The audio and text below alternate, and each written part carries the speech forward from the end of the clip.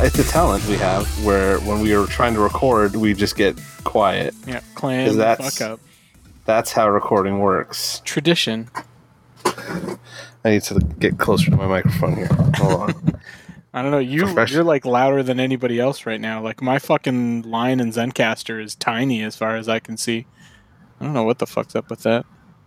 It's that your microphone compresses your signal pretty considerably. Because the same thing happens when I pull it into Audition. Huh. Yeah, mine's not very big either. Mine's smaller than Tim's, actually. You're quiet in my ears, though. So yeah, but you're quiet overall. Maybe you need to turn the gain back up on your microphone after we had it turned down for the marathon.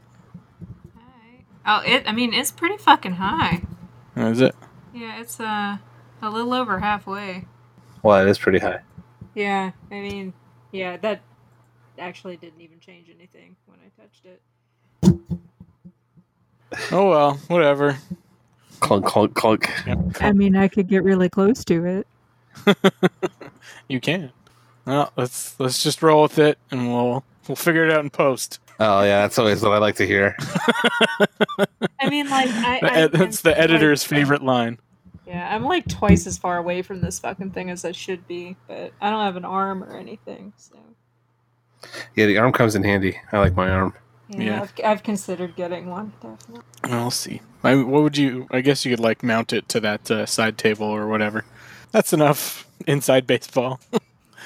All right, we ready to go? Everybody ready? Recording? Yes. Okay. Well, let's get started then. Welcome back, everybody, to Dance Robot Dance. This is our 230th episode of our weekly podcast where we talk about all things geeky and nerdy and Christmassy this week from a decidedly not safe for work point of view. I am Tim, coming to you from Toronto, Ontario. I'm going to be hosting this week. With me, I have my big fucking old bottle of holiday cheer, Mark. Oh, that's my introduction? Thank you. Did you not hear the dripping sarcasm in there? No, I missed that. Sorry. Thank you. Hello, everybody. Happy holidays. And my wife, Alicia, coming to us from the next room, at least from me. I'm back again. Hello. So I can tell Tim's getting sick of talking to me is he invites Alicia along. No, it's mostly just... He probably gets sick of talking to me, too, because it's just us in this fucking house. Well, there's that. I spend a lot of time talking to the dogs, too. We all just talk to the dogs now, I think. Yep. Yeah, so how are you guys doing? Well, we're talking to dogs, so we can't be doing particularly well. Yeah, or everybody's coming up on their like quarantine Zoom Christmas, and at least this fucking year is soon going to be over. Although, like, I think everybody's being like, man, 2021 is going to be so much better. Like, yeah, no, bitch, you're not getting a fucking vaccine for a while. Yeah. Unless you are like already near death in some shape or form, either very old or very sick, you're not getting a vaccine. At least a few months. Start this off on a high note. Jesus fucking Yeah, you're just bringing us right down where I want us. All right, in the basement for the Christmas episode. Yes. Let's talk about happy things then. The news for this week starts with someone dying. I was going to say somebody probably died, right? Yeah. Right. I have a whole string of news related to Mandalorians. The first being that Jeremy Bulloch, the man who was behind the Boba Fett mask and armor back in the original Star Wars trilogy, passed away this past week. He was 75 years old, but he did have Parkinson's, which kind of forced him to retire from the convention circuit a couple of years ago. But like he was doing like all kinds of conventions, and he would do like appearances at like Star Wars weekends at Disney World and stuff like that. So he was like a mainstay of all those. Yeah. Yeah. It's always like, it seems like once a month or something like that, if not more, we're getting like these like Star Wars deaths right now. Cause we had like David Prowse not long ago either as well,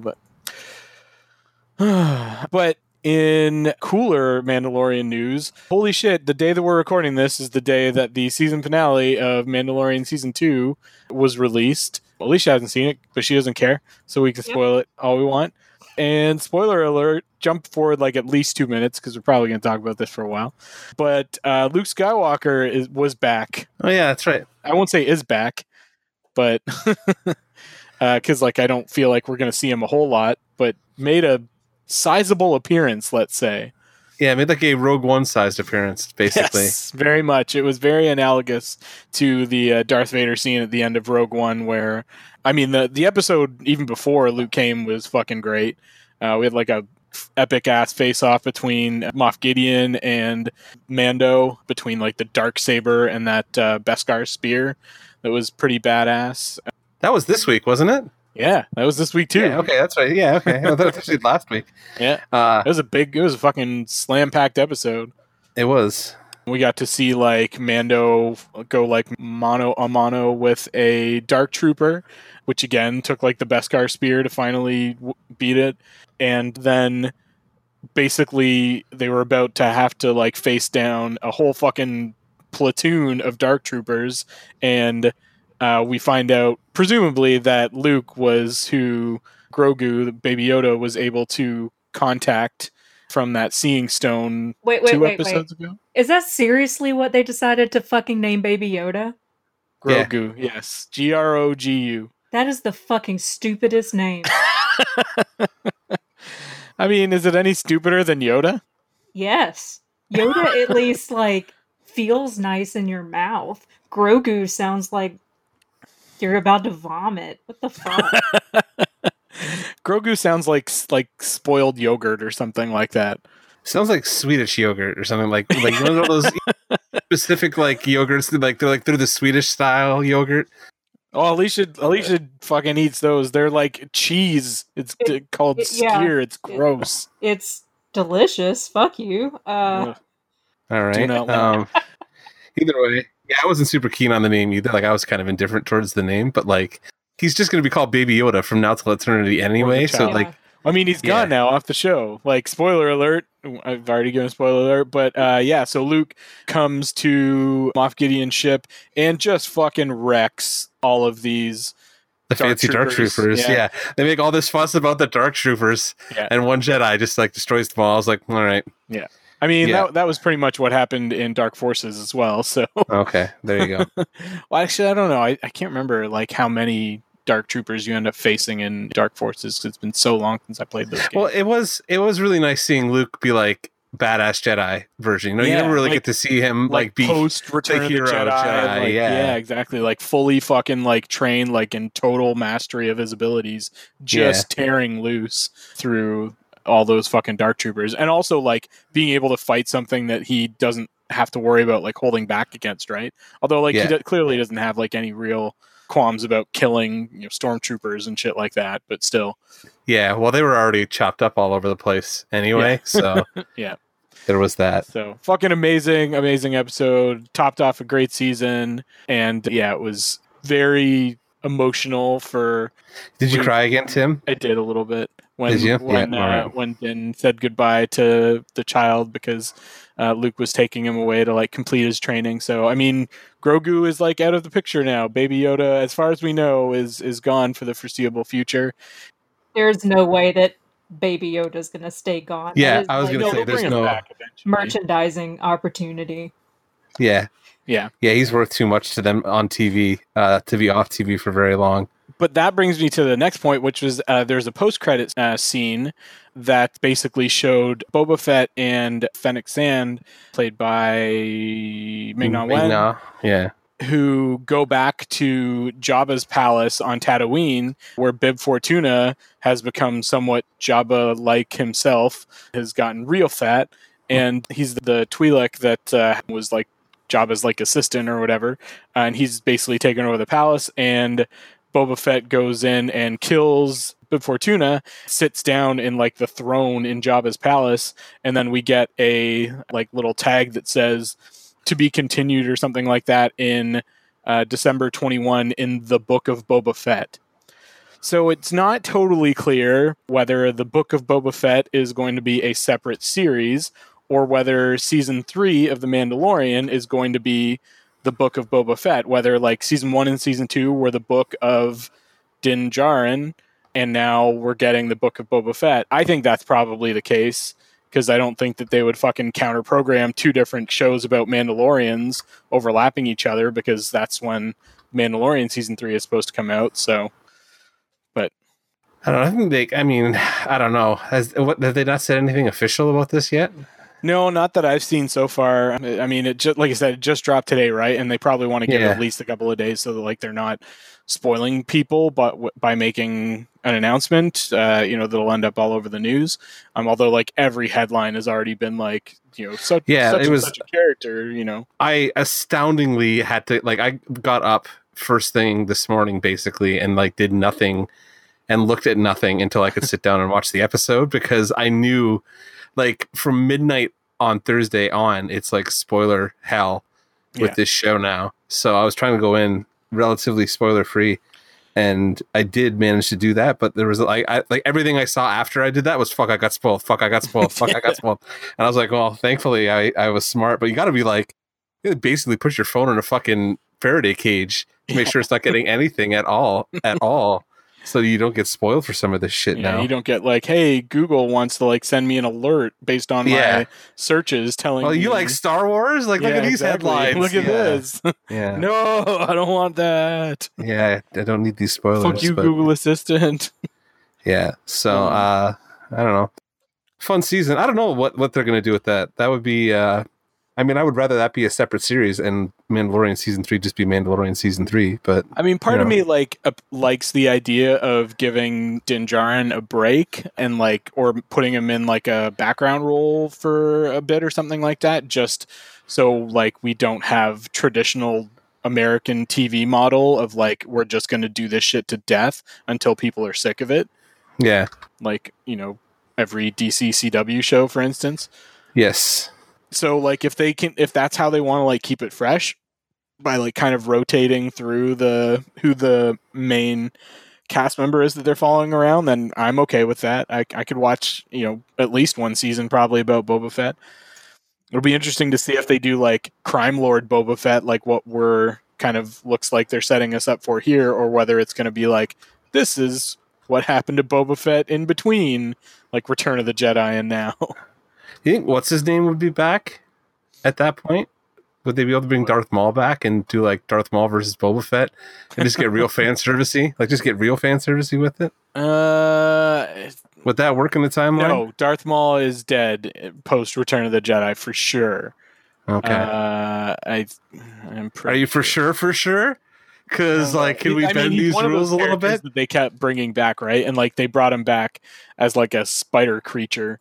This shit's so dumb, man. I don't believe I care about the Star Wars stuff right now. But even Rebels was maybe not.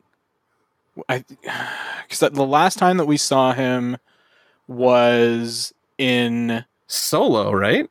No, because he appeared in, probably chronologically, yes, but in Rebels or one of the new Clone Wars seasons. Anyways, he showed up and fought Obi-Wan on Tatooine after like Obi-Wan had exiled himself in one of the animated series. Okay. Oh yeah. So and that's where Obi-Wan killed him in that fight. So yeah, he's dead. Oh, okay. I was gonna say because wasn't Solo after that? Solo would have been after that, right? Guess it could have been. Yeah. No, it must have been before because like this is like probably shortly before the events of New Hope. Kind of thing. All of this is getting cut out of the podcast because like nobody cares anymore. Like we completely, there's no point to any of this anymore. I don't even know what's going on anymore.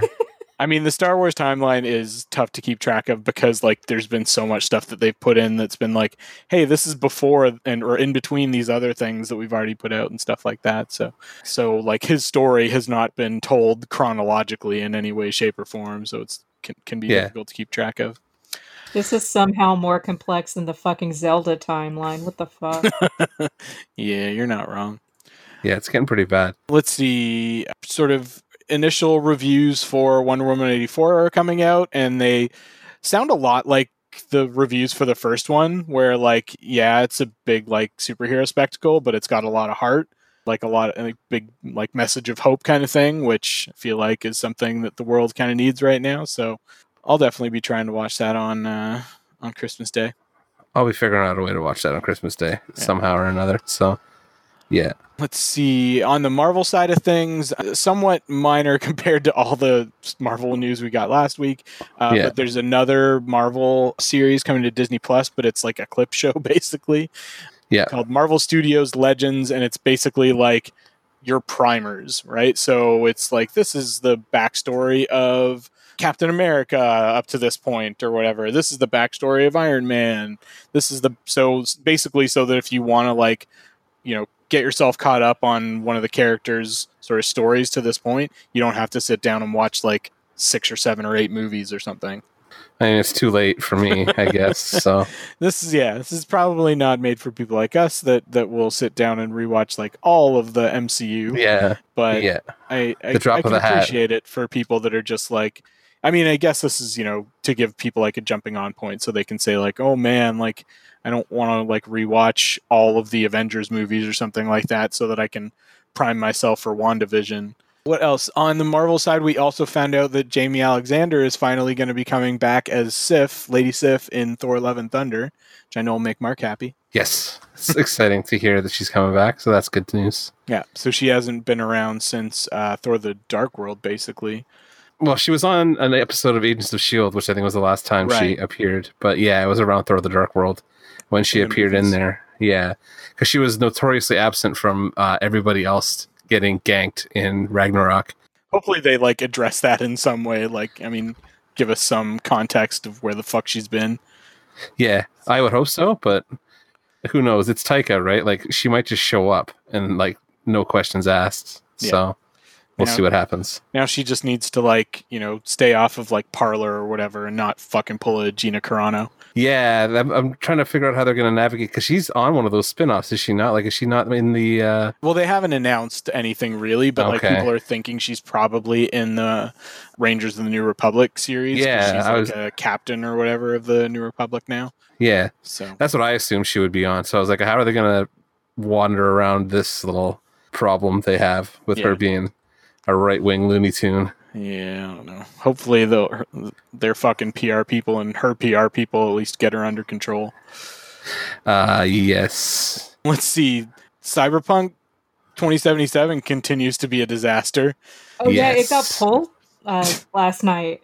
To the point where Sony has pulled it from the PlayStation Store because it's so buggy on both PS4 and PS5. I think Microsoft may have pulled it from the Xbox store today too. Yeah. I'm not sure if I saw something. Either that or they're offering refunds. I know Sony's offering refunds. Yeah. And I mean, apparently it runs fine on PC, but just was not optimized properly for anything else. Well, it runs fine on a PC with like a fucking 2070 or better. Like, you have to have like some pretty high end hardware. Like, my PC's running it, but like barely. And I have like a 2070 in mine. So like, fuck a duck. You know what I mean? Like, does the PC version have the same random bug where your dick's just out all the time? It can, actually. Yeah. That's fantastic. Yeah, it can. I haven't played much of it because like I don't like playing janky fucking buggy games. I hate beta testing games for people. So fuck that. It can wait. But did you get it? I mean, like, I got a copy of it. On PC? Yeah. Yeah. Okay. Pretty much everyone I've like talked to about it has said that it's not even like betaing a game; it's like alphaing. It's an alpha. Yeah, no, it's pretty interesting. Some of the like stuff you wouldn't expect to see in like what should be like a big AAA game. Like, you shouldn't be seeing this kind of jank. And I'm like fucking like people like doing the T pose on their like vehicles and shit, and literally like your like cousin character or whatever, like the kind of the Michael Rooker looking character that they use all the time, T-posing and then gliding through a wall in front of me, and I was like all right, this needs. And I guess this is something that happened with The Witcher as well. Like, when The Witcher 3 came out, it was notoriously buggy as all get out also. So like I this is something that like they have done before, and now they're really getting fucking slammed for it, and rightfully so, because the game is a fucking mess. So I don't know. It's just ridiculous that they did this after having delayed it so many times. Yeah. Like, it was supposed Yeah. to come out in the spring or something like that, and we're like 7-8 months later, and it's still. Well, they announced this fucking game 8 years ago. People have been talking about this game for fucking ever. So, like, now that it's out and it's just this kind of like fucking mishmash mess, like some people calling it unmitigated disaster, some people calling it like overextended reach and all this other shit. Because they're not a huge team, I guess. But either way, it's just fucking embarrassing, basically. So Yeah. it does look good when you get it like up and running, like from what I've seen on like on one of the new consoles or like on like a 3080 or whatever. But at the same fucking time, like, can you get your hands on a 3080 right now? Like, no. Yeah. Can't get a PS5 right now either. So maybe they should have just, if I were them, I'd have just been like, fuck it, hold off till like maybe March and then dump it when these things are all widely available. Because now it's just this bad PR basically going forward. Yeah, I know, like CD Projekt Red's fucking like stocks are in the shitter and stuff right now too. So yeah. See what else. The adaptation of Stephen King's The Stand came out on CBS All Access. Well, in the US, I don't know what it would be in Canada. Might be Crave. Yeah, with Whoopi Goldberg. You almost did. Yep. Yeah. And one of the Skarsgards, Alexander Skarsgård. That's the hot one. How dare you forget? Okay, sorry, hot Skarsgård, not weird Skarsgård, which is Bill Skarsgård. Thank you. Or old Skarsgård, which is Stellan Skarsgård, is old Skarsgård. Yeah, and I mean, there's also James Marsden, Amber Heard, Greg Kinnear, fucking tons of people in this thing. Mark, you're our resident Stephen King person. Are you actually going to watch this? I haven't seen any reviews, so maybe not. I don't know yet. Stephen King's shit can be like real hit or miss, I guess is the easiest way to put it. Yeah. And it's usually best to wait until you can see a review before you dive in. It took me a while to even like Dr. Sleep took me a while to kind of get to. So it was good though. I enjoyed it, but yeah. I'm thinking I'm going to watch it mostly for Hot Skarsgård. I mean, that's a choice. How many times have I watched True Blood just to watch him play that character? Too many. Isn't that show's coming back? Is he coming back with that show? It's getting rebooted, I think. I sent Alicia that article. Is it? Okay. I mean, I'm like, okay if they manage to find people with actually convincing Southern accents, because oh shit. Yeah. at times, but I don't really feel like they're going to be able to cast that particular role better. Fair. Yeah, this was news from last week that there's a True Blood reboot in the early development stages at HBO. So that's one of those situations where who the fuck knows when and if it will actually happen. Yeah. Chris Pine might be starring in a Dungeons and Dragons movie. Just nobody wants that. They did one of these. Jeremy Irons probably never chewed the scenery apparently in that also. So yeah, just why? I mean, I get it. Dungeons and Dragons is real fucking like hype right now, and everybody's into it. But are they? Is that a thing? Is that? Yeah, I mean, well, I think there's been like a real resurgence, in part caused by Stranger Things. COVID. Right? Well, yeah, I think like there's a whole. Yeah, so I think like Gen Zers are getting real into it because they. The kids are getting into it. Interesting. Yeah. Okay. Fair enough. So at one point we were talking about doing like some sort of campaign on the podcast or something. Maybe we'll get around to that someday. One day. Let's see. We were talking about COVID vaccines coming out. Somebody did get one that is attached to a lot of nerdy properties, and I'm glad that he did. Ian McKellen got the COVID vaccine yesterday and, had like pictures taken and everything to show people that it's fine and that he was fine and that he didn't burst into flames as soon as the needle went in his arm or anything like that. So good. Yeah. He's protect not allowed him to die. Yeah. We must protect Ian McKellen at all costs. That was everything I had. Did I miss anything, guys? No, not that I saw. All right. Just Mandalorian was all everybody was talking about this week. Yeah. So yeah, very true. All right, well then we can move on to our Geek of the Week, which is our segment where we discuss the nerdiest things we've done in the past week or so. So, Alicia, what was your Geek of the Week? I've been doing wholesome Christmas shit for the most part, not really geeky shit. Yeah, like I've been knitting. No one fucking cares. It's pretty geeky. What did I you mean, knit? if I were knitting geeky stuff, yes, I'd knitted fucking Christmas stockings. I'm currently knitting a sweater. Okay. Sorry, guys. I failed. Mark, what's your geek of the week? I was going to talk about Cyberpunk, but we just talked about Cyberpunk. So like, I finished Batman's Grave because that finished this week. So I read through the whole thing. It was a story. It was a Batman story by Warren Ellis. Yeah, art was great. The art was fucking amazing. Hitchy is always, it's always great seeing Hitchy draw whatever he wants to draw. So Brian Hitch pencils, yeah, quite nice. It was a Batman story by Warren Ellis, so it was not really my particular flavor of Batman story. Also, like, I don't need to see him die every time. Spoilers, sorry. But, whatever. But yeah, like, if you're into Brian Hitch art... a story called Batman's Grave, like, what the fuck? I was expecting it. Also, I'm like, why would you kill him in a story called Batman's Grave? It's far too obvious you're going to kill him in this version. Either way, Brian Hitch art, I mean, you can't really say no to it, so... Yeah, it's just the villain never really grabbed me in. No, it didn't really click. It was just real fucking slow, and the pacing was kind of fucky, and yeah. Yeah, but I'll take that Hitchy artwork, I guess. I did get to read. I finished Hellblazer too, John Constantine Hellblazer, that 12-issue series. I guess it's now like it's just called the 12-issue maxi series now because it's over or whatever. There's another. Well, there's a like magazine format Constantine or Hellblazer right now too. I saw that. I got the first issue of it though. But I read that 12-issue run and it was excellent. So it's worth going to pick up. I have it. I haven't read it yet. Who wrote that one? That was probably the Sandman Universe stuff, right? Yeah, it was. Who? Hold on, I just had it open. Simon Spurrier. Is he a writer or is he the penciler? He's the writer. Yeah. Yeah, Simon Spurrier is writing it. Aaron Campbell drew the first issue. I'm not sure if he drew all of them. I think he did though. But either way, yeah, it was fun. The Sandman Universe, John Constantine Hellblazer thing that they just fucking canceled for no reason. I read the 12 issues. It was quite good. Not for no reason. They canceled it because like they reduced their whole fucking line during during COVID and like shut down. I mean, because comic stores were shut down for like 2 months, basically. That's true. Canada and the U.S.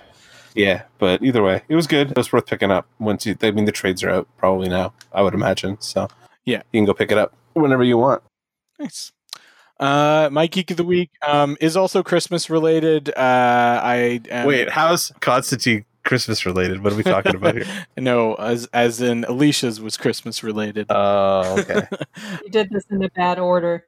Yeah, just the past couple of days, I kind of got sucked down a YouTube rabbit hole of like videos of European Christmas markets in particular. Oh my god. What they call Christkindl markets, because I've been like just trying to like live and travel vicariously since the only fucking place we're going for Christmas this year is our living room. But like I've wanted for a few years now to like do some like travel during Christmas. No. And Mark's slitting his wrists. Like go to like, places like England and Austria and Germany and shit like that. And because like they just have so much delicious, fattening food. There's like sausages and mulled wine and beer and pastries and chocolate and cheese and shit like that. And like all the decorations and like all the like fucking little crafty shit, like handmade crafty shit you can buy. And just is something that I'm very much looking forward to when I can actually leave my house and go somewhere else for any length of time. All right. That movie. Oh God, what the hell word was that? I don't fuck. You are with that sunshine and also can't speak this evening.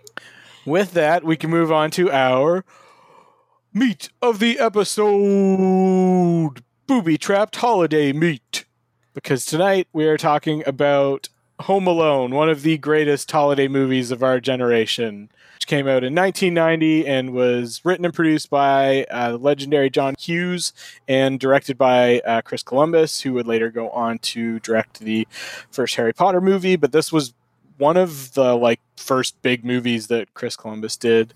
And obviously starring Macaulay Culkin in his like real breakout role, Joe Pesci and Daniel Stern as the Wet Bandits, John Hurd and Catherine O'Hara as the McAllister parents.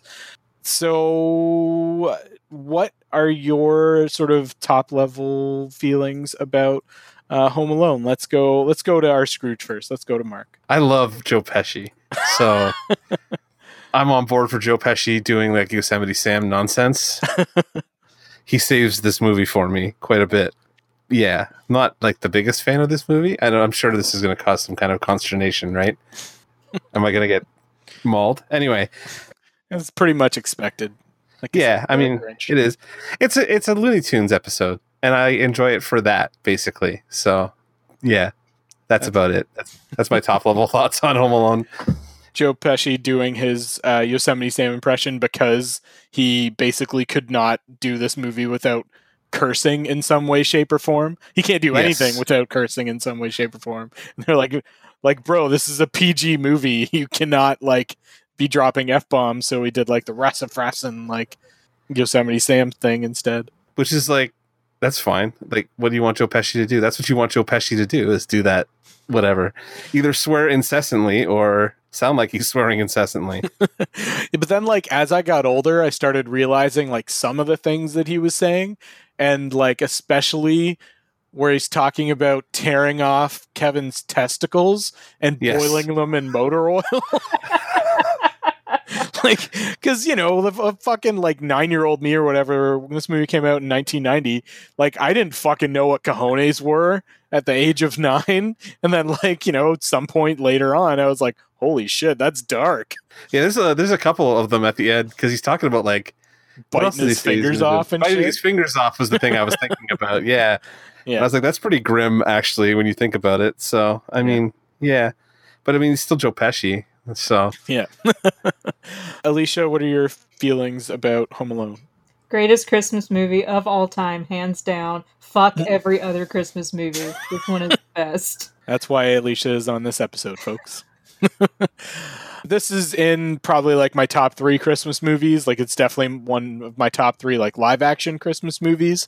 It's one of the rare Christmas movies that were like classics for both Alicia and I growing up. So it's one of the ones that we end up watching like every year. And my family watched it like every year as well. My sister fucking loves this movie too. So I have a lot of nostalgia for Home Alone.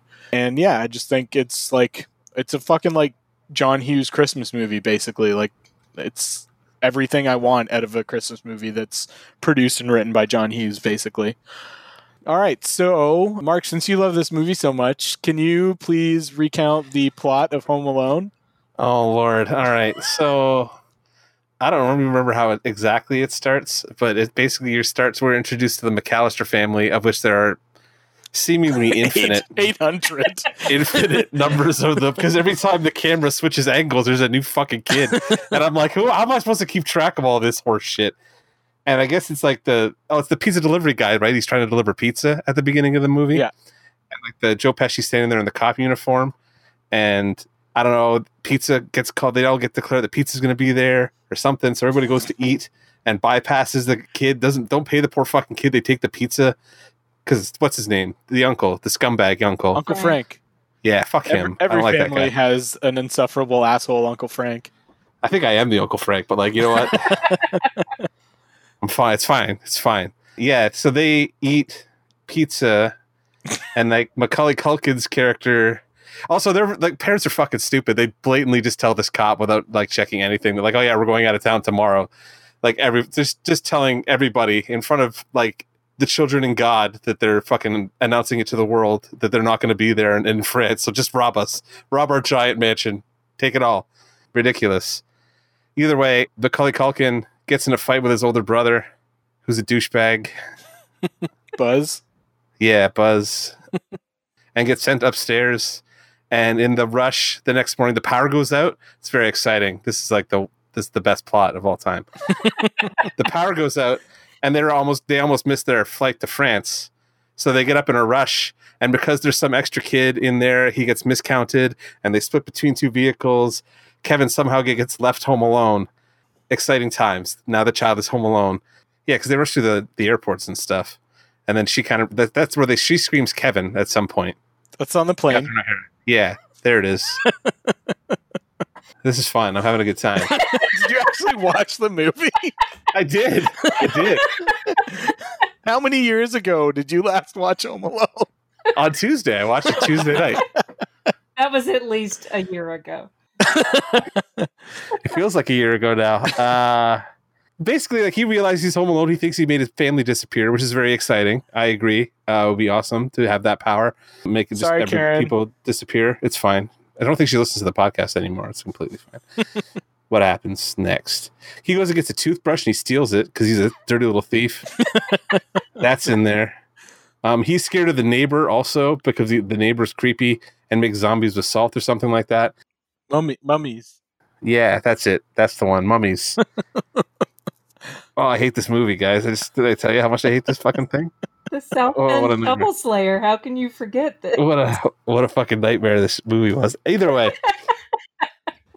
So like it goes back and forth where like the wet bandits, who are the best part of this movie, like Daniel Stern and Joe Pesci, make this movie watchable, keep going back to that house because Joe Pesci's got a mad boner to rob the McAllister house in particular, and they keep going back. Tuna.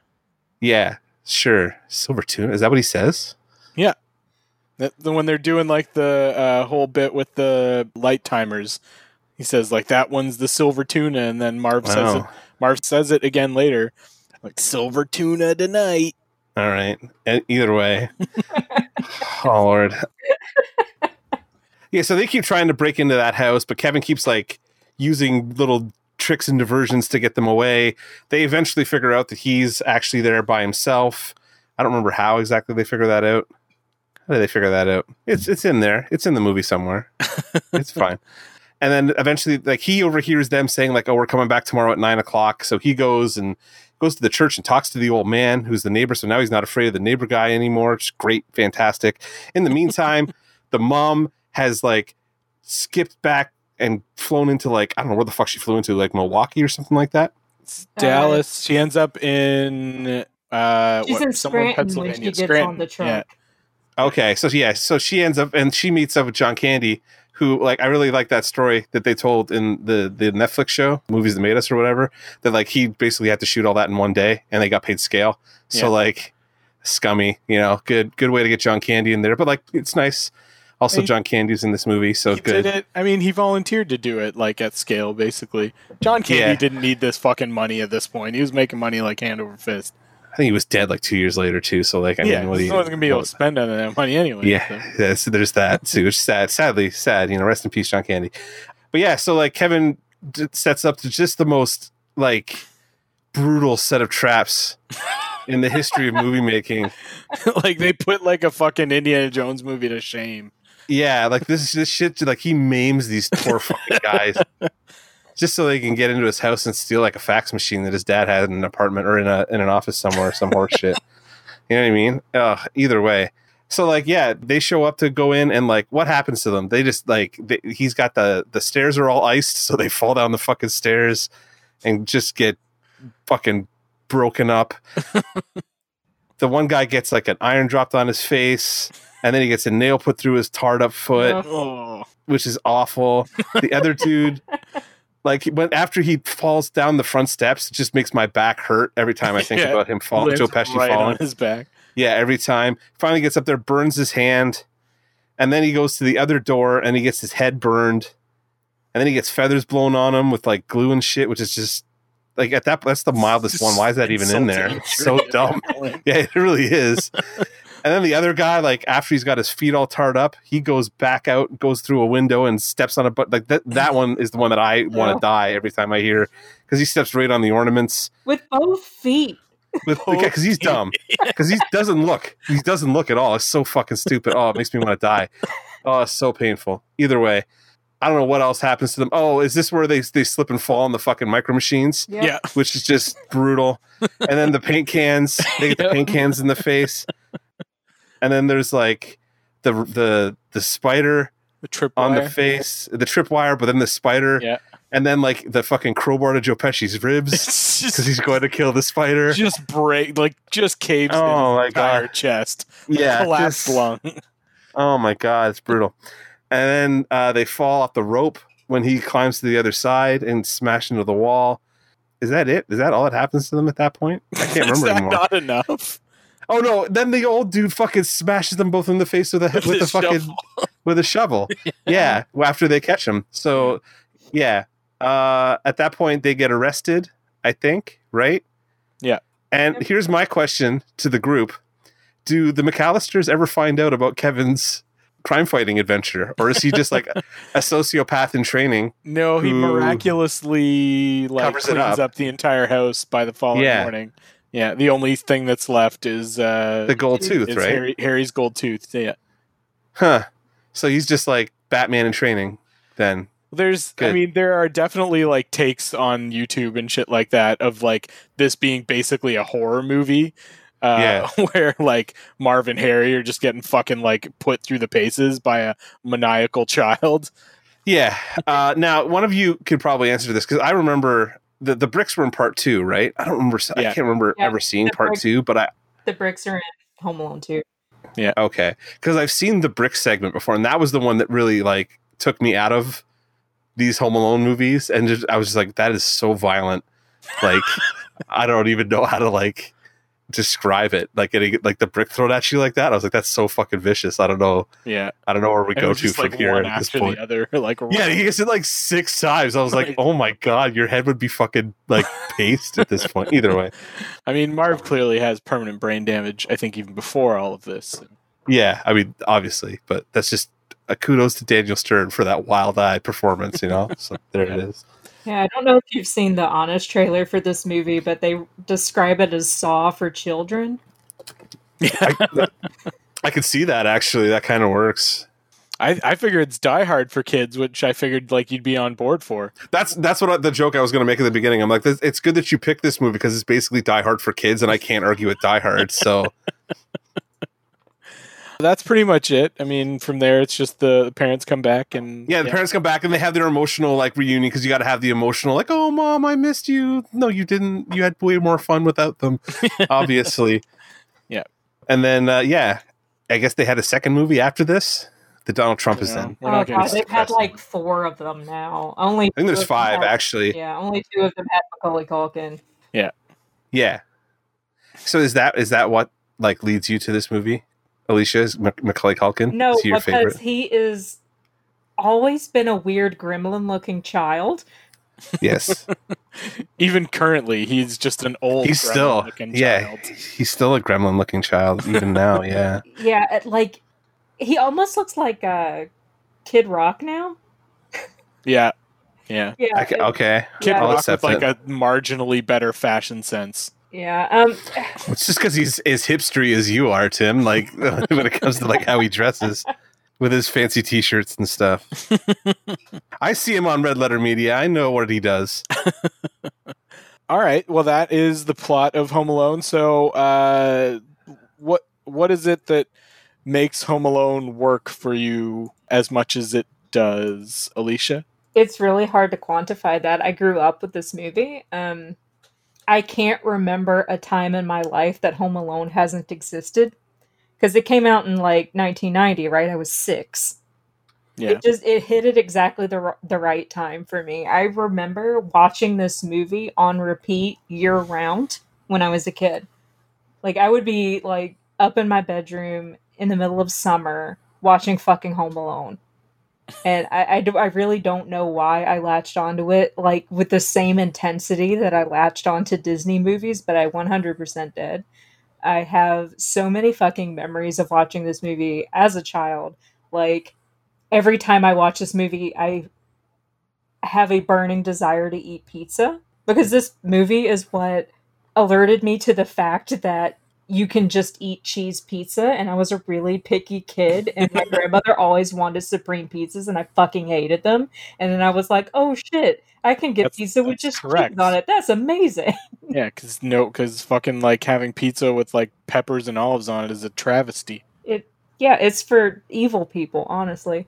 Yeah, but it's a movie that's really held up for me. Like I watch it every single fucking year, at least twice. What stood out to me was how 90s this movie, like it's so pre 9/11, like just, oh my God, it's so like, it's funny how your life is divided by certain events and like pre 9/11 travel. Oh yeah. Just baffling. Where they could get to the airport and they're like, we're 45 minutes away from the airport. I'd be like, well, you're fucking done. You can't get through security in 45 minutes. So like, you're fucked. already. But like, I never knew travel that way because the first time I ever flew on a plane was well after 9/11. So like I had a completely unrealistic expectation of what a fucking airport was like, right? yeah, where you could just run full hog like that down the middle of the aisle. Yeah. We were having that conversation as well. We were like, yeah, like if you did that today, you like the fucking security would just like body slam you to the ground. Yeah, if you had like absolutely. 18 people fucking running fucking balls to the wall through an airport, just doesn't work in 2020. In fucking 2001, it doesn't work. Yeah. And the other thing, like, this is a fucking movie that just does not work in the era of cell phones in any way, shape, or form. Yeah. That was the first thing I thought. I was like, man, how come they can't get in touch with anybody? Like, everybody's got a cell. Oh. Yeah, like their alarm would have gone off on their phone in the morning instead of like, you know, the alarm being like, or their, you know, fucking clock radio going out because the power goes out. And yeah, their phone. Yeah, they wouldn't have been late because the phones would have gone off, first of all, either way.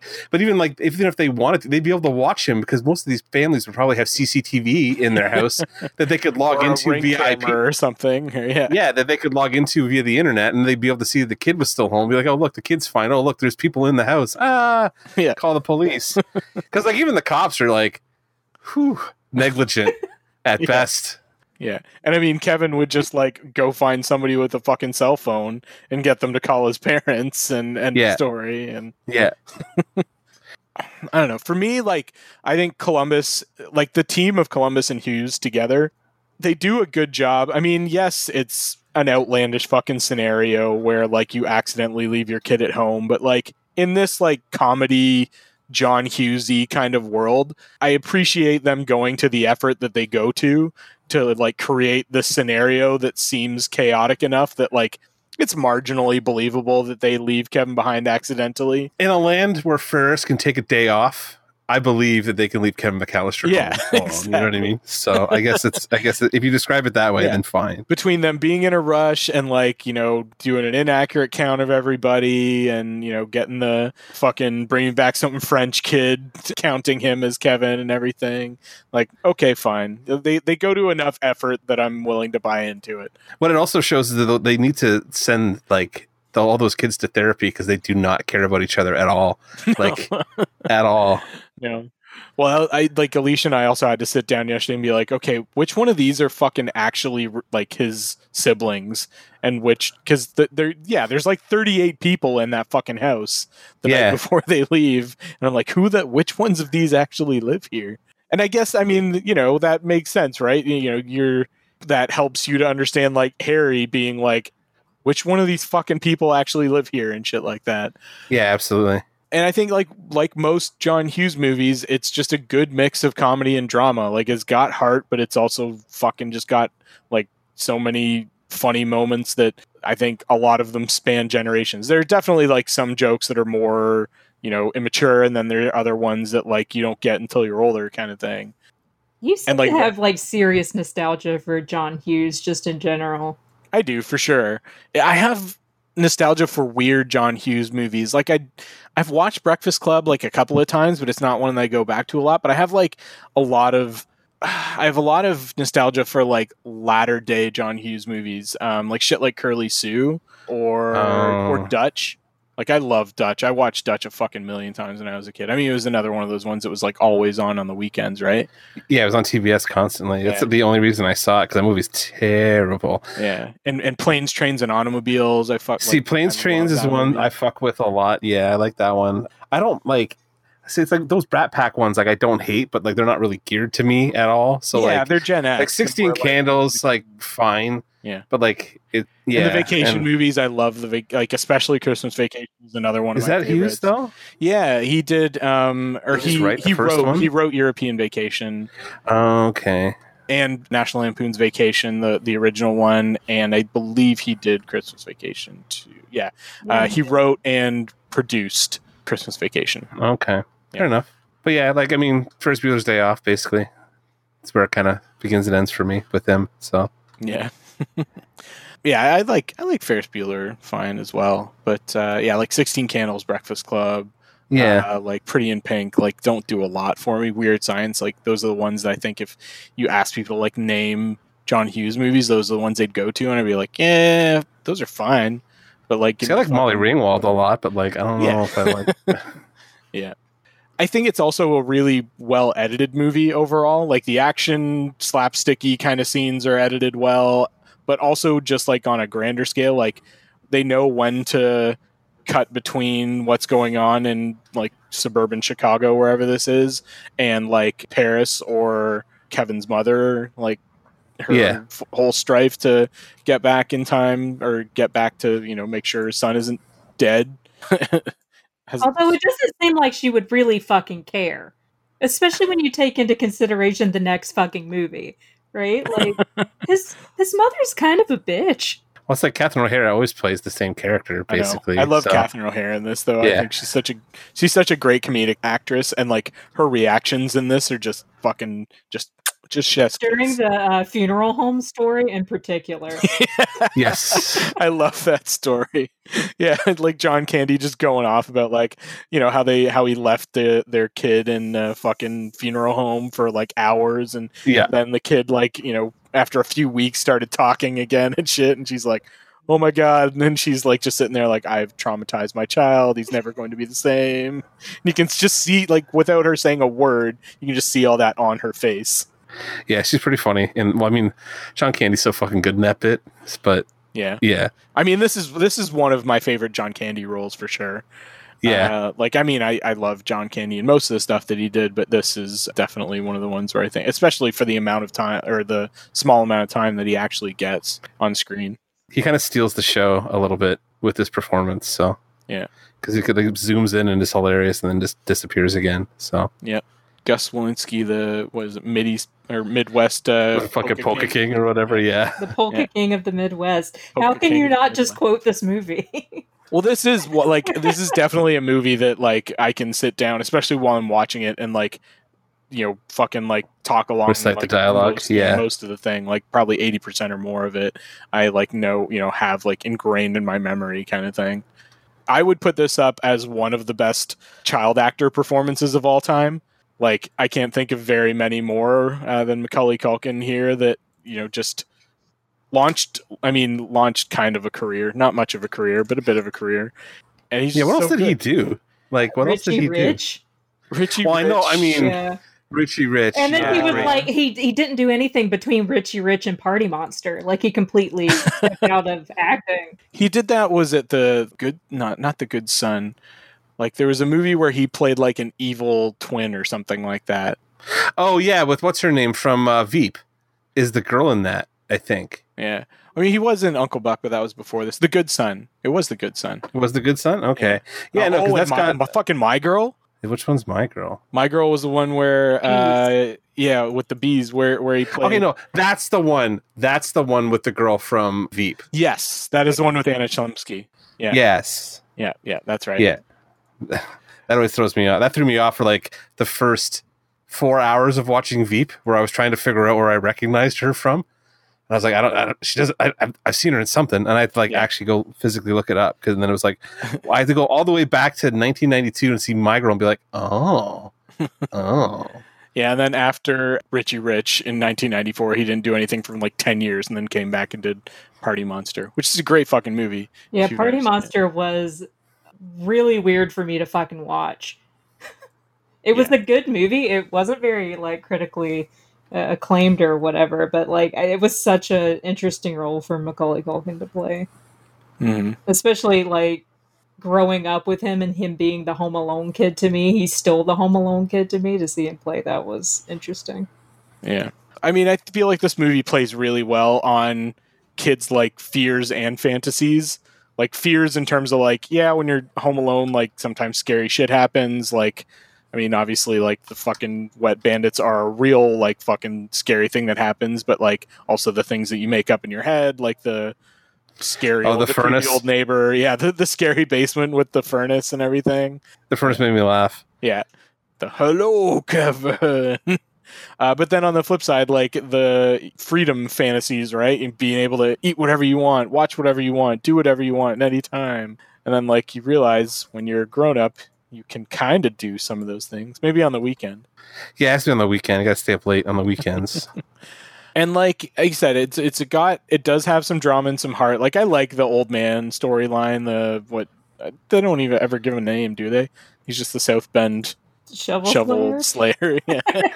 But like that's the heart of the movie, right? Like, you have that whole scene in the church, him being like estranged from his kid, and then Kevin, they help each other out. So Kevin convinces him to reach out to his son, and then you see him at the end getting to go in and have Christmas with his son and their family for the first time. And I just think, that's that, like, just John Hughes in general, I think, was always a master of being able to bring emotion into something without it being like super schlocky, like with it being like pretty earnest and relatable, and not you just being like, oh god, this is fucking like just makes me sick. Yes. Yeah, but you have no heart. That's true. I'll just be quiet. There's just so many like great comedic moments, and again, some that I didn't pick up until I was older. Again, this is going back to the South Bend Shovel Slayer, when Buzz and like the fucking curly-headed cousin and Kevin are looking out the window, and Buzz says, "You ever heard of the South Bend Shovel Slayer?" And the cousin says, "No," and Buzz just continues on, says, "That's him."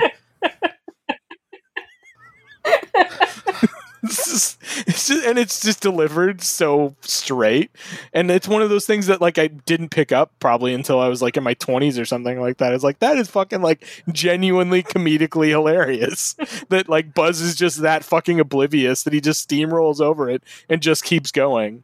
And then there's Buzz like counting off the reasons why Kevin is going to be okay, and they're what, A, 2, and D. I think this movie might hold the record for the most cockings of Chekhov's gun ever. Like, there's so much shit that they set up in the first half of the movie, like, and it's, again, things that you might not notice until you're watching it for like the 5th or 8th or 100th time or whatever. But like, where his dad's talking about like how he almost slipped on one of the micro machines, and then Kevin's putting the micro machines out later and shit like that, and all that sort of stuff is just, so much shit that they set up in the first half. I mean, the fucking tarantula being free and wandering around the house and everything. And then definitely being a like foot wide rubber spider when they show it on Harry's chest. Yeah. That thing's massive. Yeah, it's an interesting edit they chose for that bit of business. And one thing that I don't know if it's supposed to be comedic, but it always makes me laugh, is how distraught the pharmacist gets when he realizes, like, Kevin asks him if the toothbrush is approved by the American Dental Association, and the dude that's playing the pharmacist is just like, I'm not sure if he was just like fucking acting his face off, but he's just like seems so distraught that he doesn't know. It's like, oh my god, what have I done with my life, my entire career? I should have known this fact. How do I not know if this toothbrush is approved by the American Dental Association? You just see him questioning. I feel like you read a lot into that scene. It's one of those things, I mean, when you've watched this movie that many fucking times. It's the earnestness in which he delivers that line, because his face just goes blank and his eyes go really wide, and he's just like, I don't know. Like, he knew he had one fucking line in this movie, and he was going to deliver it, goddammit. Yeah, exactly. He was going to make it fucking mean something. He was going to make his character have some depth. He got cast in a big John Hughes picture, so, like, I guess... I feel like, again, like, Mark, you said that the Wet Bandits are, like, your favorite part of this movie. I think they're just the right balance of menacing and, like, goofy and bumbling for, like, this family movie situation. Like, if they were scarier than this, then it wouldn't work. If they were like too fucking slapstick, it wouldn't have worked.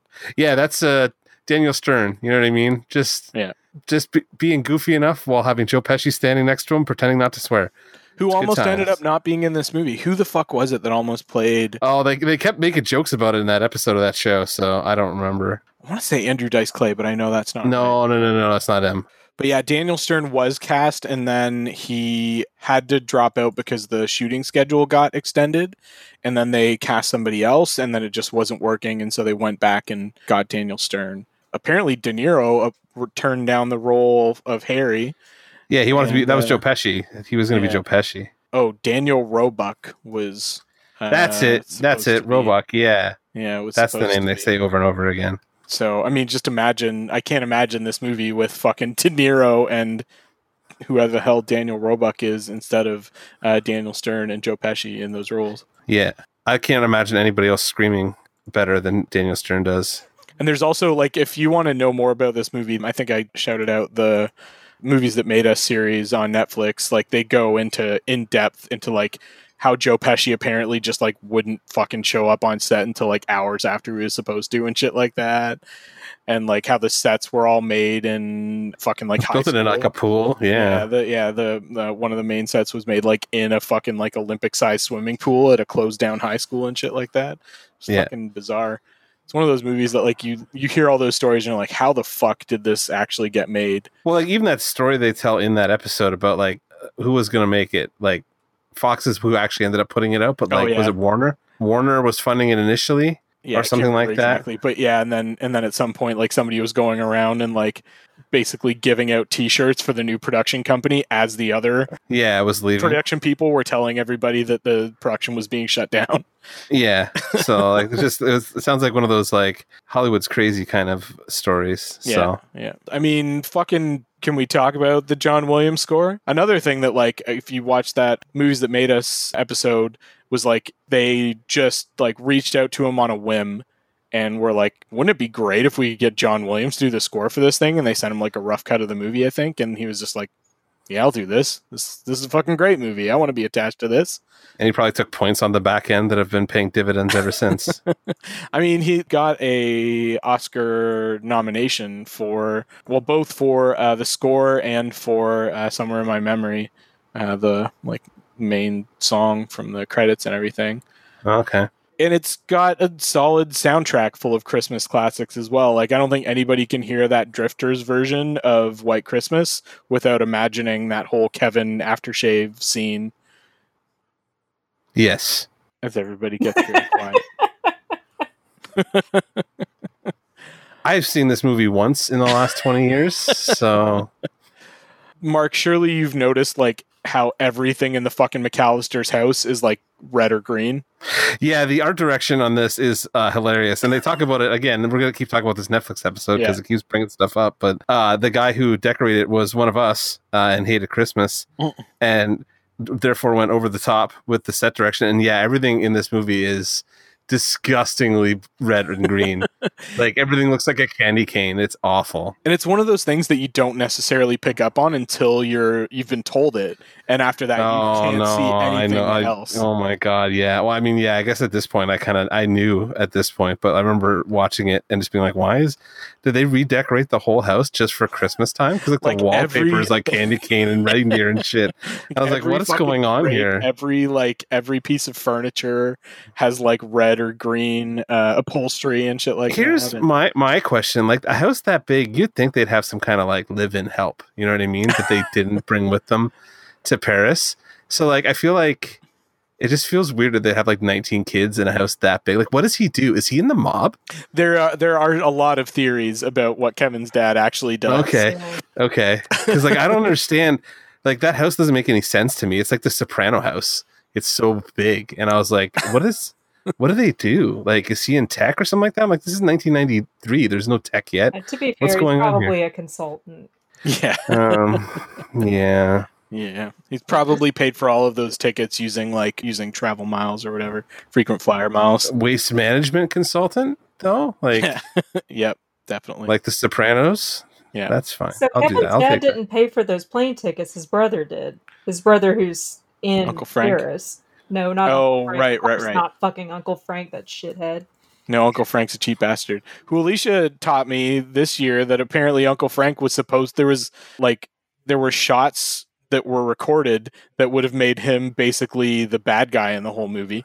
Yeah, so... Well, isn't he? Originally, he was supposed to be trying to rob Kevin's dad, and he is the one who hired the Wet Bandits to begin with, but they ended up going in a different direction. Which is why, tipped them off, when they were going to be out of the house and shit. Yeah, which is why there's that scene on the airplane where he's trying to steal the crystal that was supposed to, play into him being overtly evil instead of just a dick. Oh, okay. But that still totally works. Like that scene where he's, just trying to get her to put the crystal, salt shakers or whatever in his wife's purse. That's totally believable that, some asshole would do, right? He's like, well, I think we should just take these. They're mine now. I'm entitled to these, kind of thing. We all know that fucking member of our family. Yes. This is a movie that doesn't work without fucking great like slapstick stunt work as well. Like, there's no conclusion to this movie if they don't have like a half an hour of stunt guys nearly crippling themselves to entertain you. The Foley in particular in this movie is on fucking point. Oh yeah, absolutely. Yeah, definitely. Well, speaking of which, in this whole movie, which of the booby traps is it that makes you cringe the hardest? Which one can you feel when it happens to Harry or Marv? Mark? Anything that has to do with falling down, like that's how I hurt my back initially, was falling down a flight of stairs.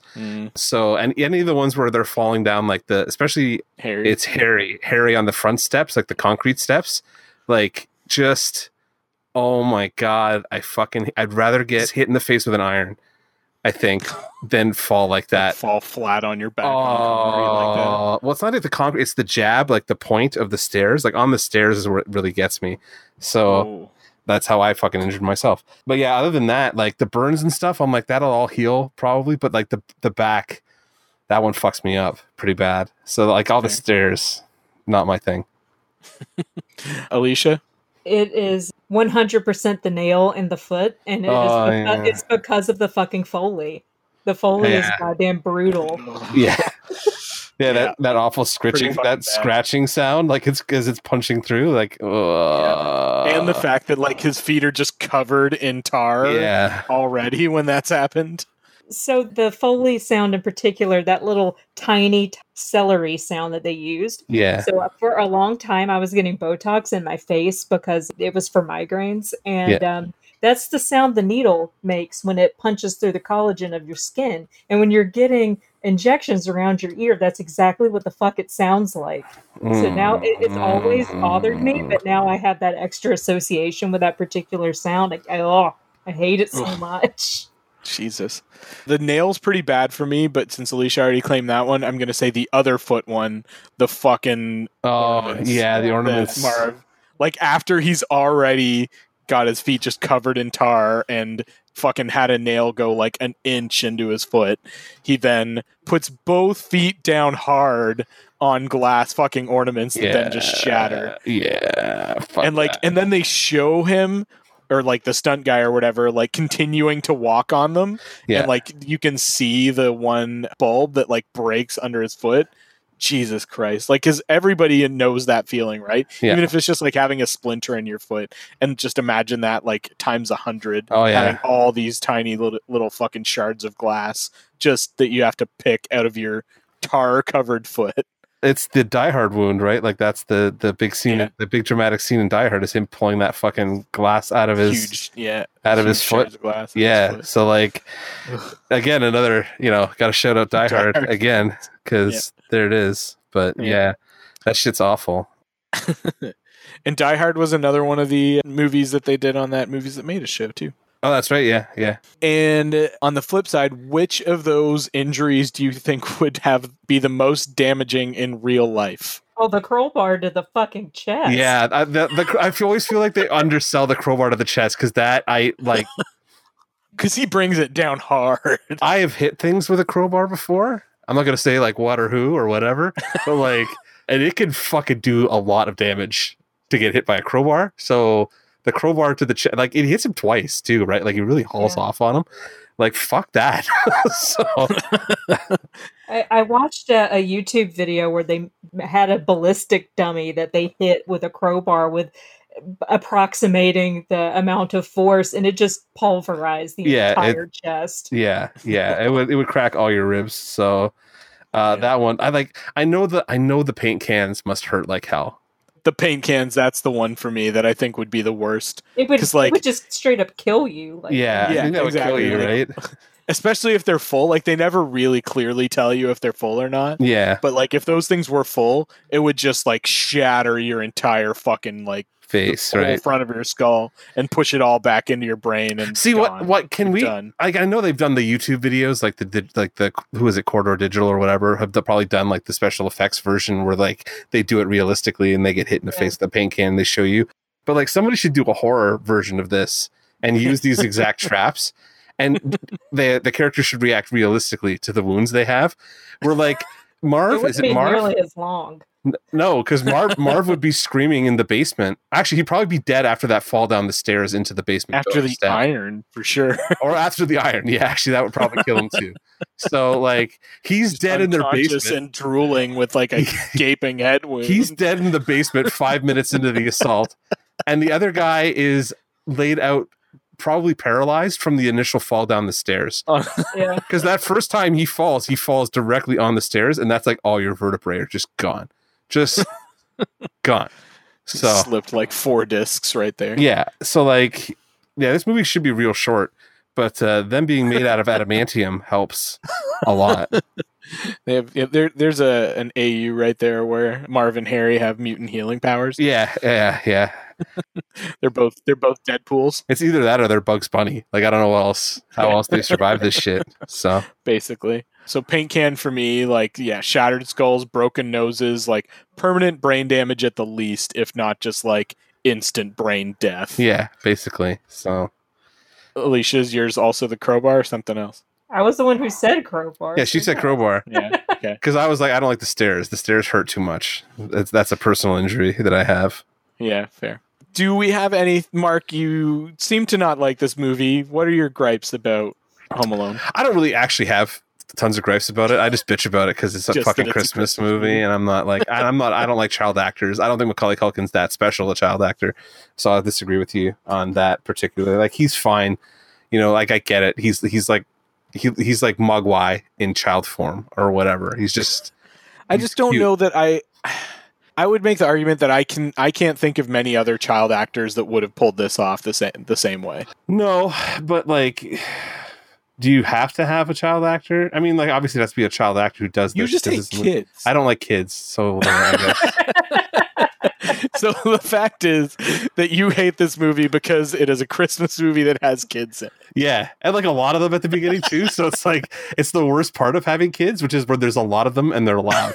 And I'm like, I'm not into this at all. That's fair. I don't like. I can feel that part of not liking kids. Yeah, because As somebody that attends Disney theme parks on a regular basis. yeah, When you get a lot of them together, it's a lot. yeah. So I'm not big on that stuff. I mean, really, like it's a Halloween movie. Ugh. It's a Christmas movie, and it's just not my thing. There's just so many questions that I have about it. At the end of the day, I'm like, how do they get this giant house?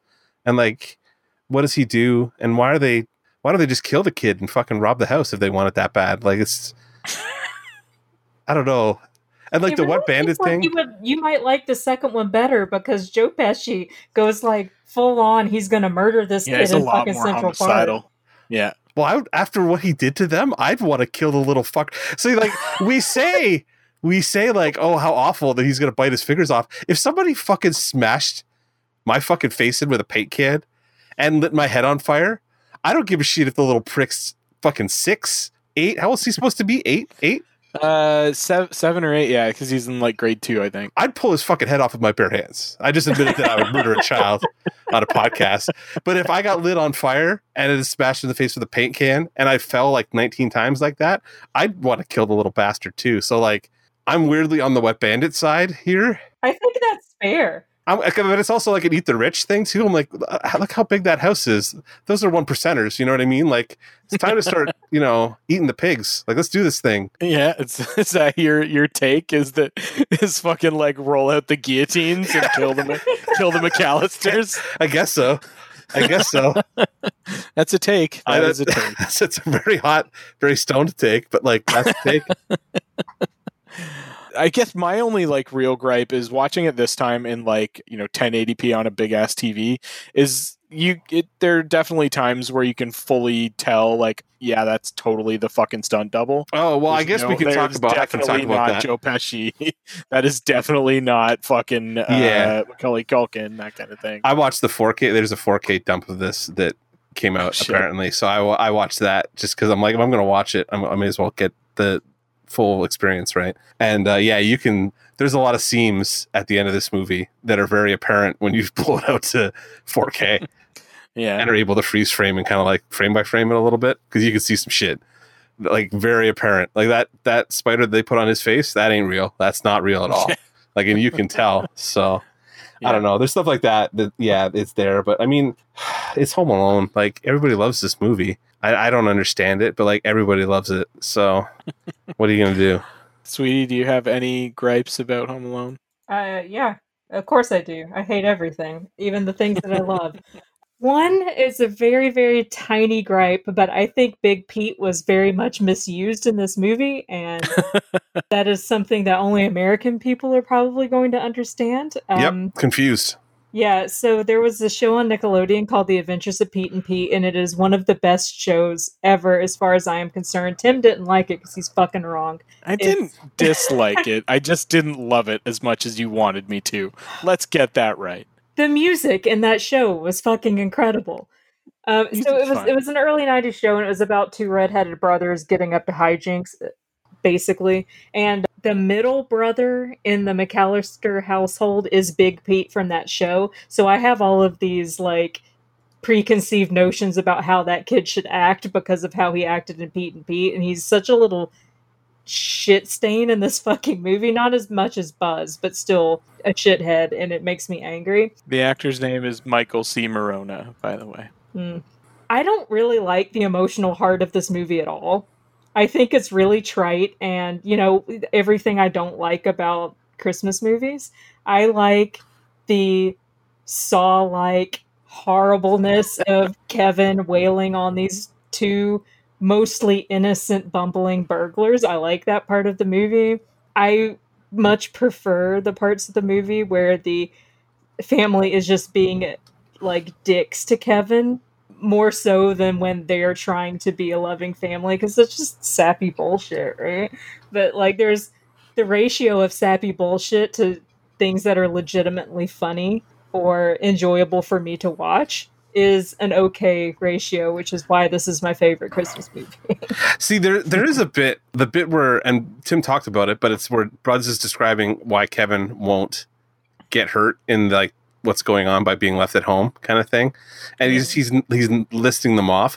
But as an older sibling, you can kind of relate to that, like, regardless, because just like, yeah, of course, like the Stop coddling the little kid. the baby, he's gonna be fine, like, you know, like he's resilient. Look how bad you fucked me up. Yeah, he'll be fine. Exactly. Like, I've had way worse things happen to me than this, so like, stop fucking whining about it. Yeah, that's one of those scenes that I'm like, I relate to that emotion even in my 30s. Yeah. With two younger siblings. Especially with two younger siblings. I am the oldest, so I get to hear all that shit all the time. So, hi, Paul, if you ever listen to this ever again. Yeah, I guess I'm the only one here that doesn't have siblings, right? So, like, the whole interaction between the siblings in this movie is not something that I really understand, because most of my knowledge of siblings was based off of this movie? Media. Yeah. Well, that and, you know, really dysfunctional relationships between my friends and their siblings, but... Yeah, I don't know. We get along, but like we fight also. So yeah, I related to Buzz in that moment. I'll give him that much. Yeah, every sibling has that tension to some extent. Yeah. I do love, like, I mean, yeah, Buzz is just a fucking hilarious character overall. Every time he's on screen, and then like the whole scene where like Kevin's going through his shit in his room and everything, and like going through the Playboys and sickening, and his girlfriend Woof and all that shit. Yeah. And then just fucking straight up stealing Buzz's like life savings to go like buy some groceries. Yeah. And freeing his tarantula too, who could have died. Yeah. That poor tarantula. What did it do to you, Kevin McAllister? You monster sociopath. And then it all culminates at the end where Kevin's about to get his fucking ass beat because the one thing he didn't clean up in the house apparently was Buzz's room. Yeah, he leaves Buzz's room for some reason. It's so strange.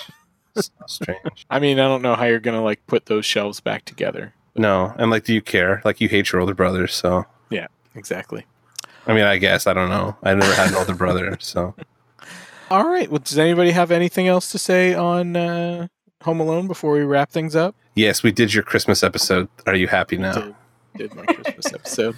All right. Well, everybody, let's give Home Alone a rating out of 10 and your final thoughts, Alicia. I'm going to go 9. It's not a perfect movie, but it is definitely one of my favorites. It's a beautifully stylized movie, which is not something that I really noticed until I got much older, because I really do like how much they lean into that red and green bullshit. I think that coupled with the score, coupled with the fantastic editing, and also all the nostalgia that is wrapped up in it for me, it is the closest thing to a perfect Christmas movie I believe I'm ever going to have. All right. Mark? Joe Pesci doesn't say fuck 0 out of 10. No, seriously, it's like 5, 6. I don't know. I just don't care. I'm like indifferent out of 10, I guess. We'll say 6 out of 10. 7 out of 10. Merry Christmas. That's the best you're gonna get from Mark for a Christmas movie. So, especially one with a child lead. for me, this is pretty much a perfect Christmas movie. Like I said, it's one of my favorites. It's everything that I want out of a Christmas movie. It's got some irreverence. It's got, some touching moments. It's got plenty of festive scenery and shit like that.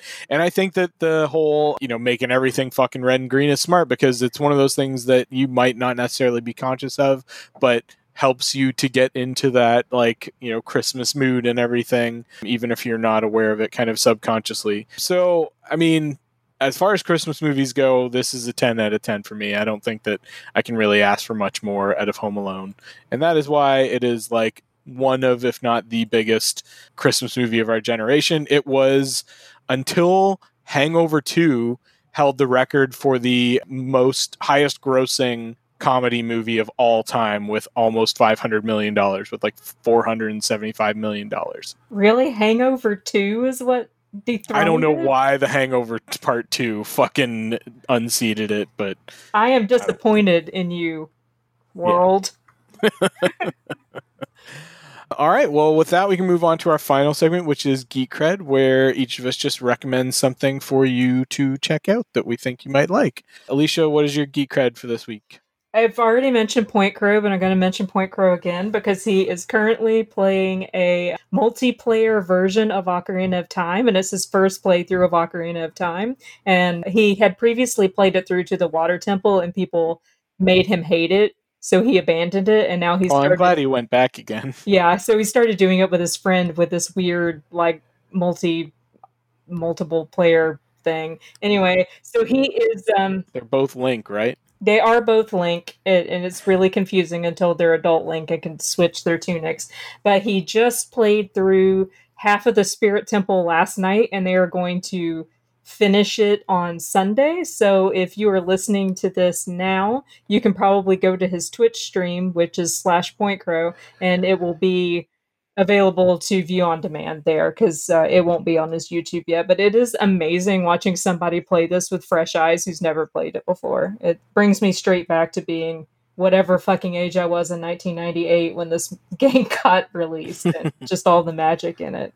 It's great. Nice. Mark, what's your Geek Cred for this week? Actually, this one comes hot from Korea. Paul recommended a movie to me this week called The Vast of Night. It's a 2019 American science fiction movie directed by Andrew Patterson and starring Sierra McCormick and Jake Horowitz. It's on Amazon Prime right now. It's about a young switchboard operator and the town disc jockey discover a weird audio thing going on in town, and it's set in the 50s, so it's all kind of old switchboards and shit like that. There's no digital stuff kind of thing, and they end up maybe finding aliens.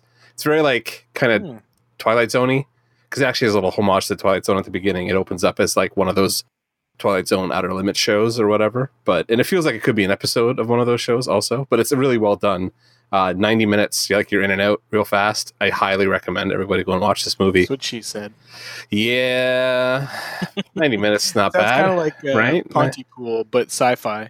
It kind of actually is, yeah, but it's set in the 50s, right? It's actually goes back. It's not set.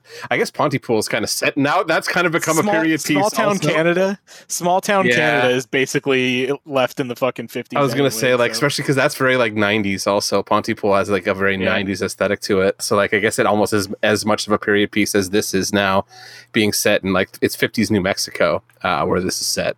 So it opens up where everybody's excitedly going to the town high school basketball game on a Friday night, and weird shit starts happening. And the switchboard operator calls the radio DJ, they kind of have a crush, but they don't really do anything with it. It was a fun 90-minute sci-fi romp, spooky kind of thing. So I recommend everybody go and check that out. Nice. It was dope.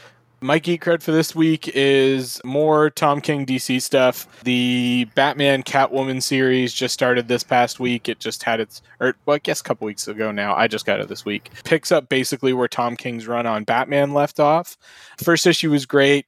Story has me hooked, and Clayman's art is just fucking outstanding in it. So I enjoyed, I would say 85 to 90% of Tom King's run on Batman, and this feels like more of the same. So sign me the fuck up. And I mean, it's, I think, some of the best Batman that we've had this decade, I would say, or the past decade. I mean, we just had Snyder, so like, there's been lots of good Batman recently, but yeah. No, Tom King stuff's been pretty good, relatively speaking. I mean, even the other side of it, like the Detective Comics stuff, the stuff that Tomasi's been and James Tynion IV have been doing over there has been really fucking good too. So Batman overall has been real solid. Yeah, I've heard good things about that stuff too. So yeah, go read some Batman comics. That's my recommendation. All right, well, with that, we can finish off this episode. Thank you very much for listening, folks. And if you would like to tell us what you think of Home Alone, if you think that we're totally off base, or if you agree that it is one of the best Christmas movies ever, you can tell us those feelings on our Facebook page, which is facebook.com/dancerobotdancepodcast. You can email us at dancerobotdancepodcast@gmail.com. You can tweet at us at DRD_podcast. And if you're not already subscribed to the podcast, you can do so on Google Podcasts, Apple Podcasts, Stitcher, Spotify, or most places that podcasts can be found. So with that, we will say good night. Say good night, Alicia. Good night. Say good night, Mark. good night, everybody. This is Tim saying goodbye until next week. Merry Christmas, and feel those gingerbread feelings somewhere in my memories. What just happened? What? That's the lyrics to Somewhere in My Memories. Literally, some of the lyrics are like what I think is like feeling that gingerbread feeling. That sounds like some weird serial killer horse shit, Tim. Christmas serial killer. I mean, there's plenty of crossover like Christmas horror movies Alicia, out there. I need you to get out of the house. The sex pervert lives with you. The sex pervert is in the house with you right now. Yeah. Well, Alicia was talking about making some gingerbread, and I'm just talking about, frosting. All right. Gingerbread. Now we're just recording. Now we're just recording some kind of crime. I'm going to stop recording now. This is going to be definitely used as evidence in a future trial. Yep. Great. I'm glad I recorded this. Bye, everybody.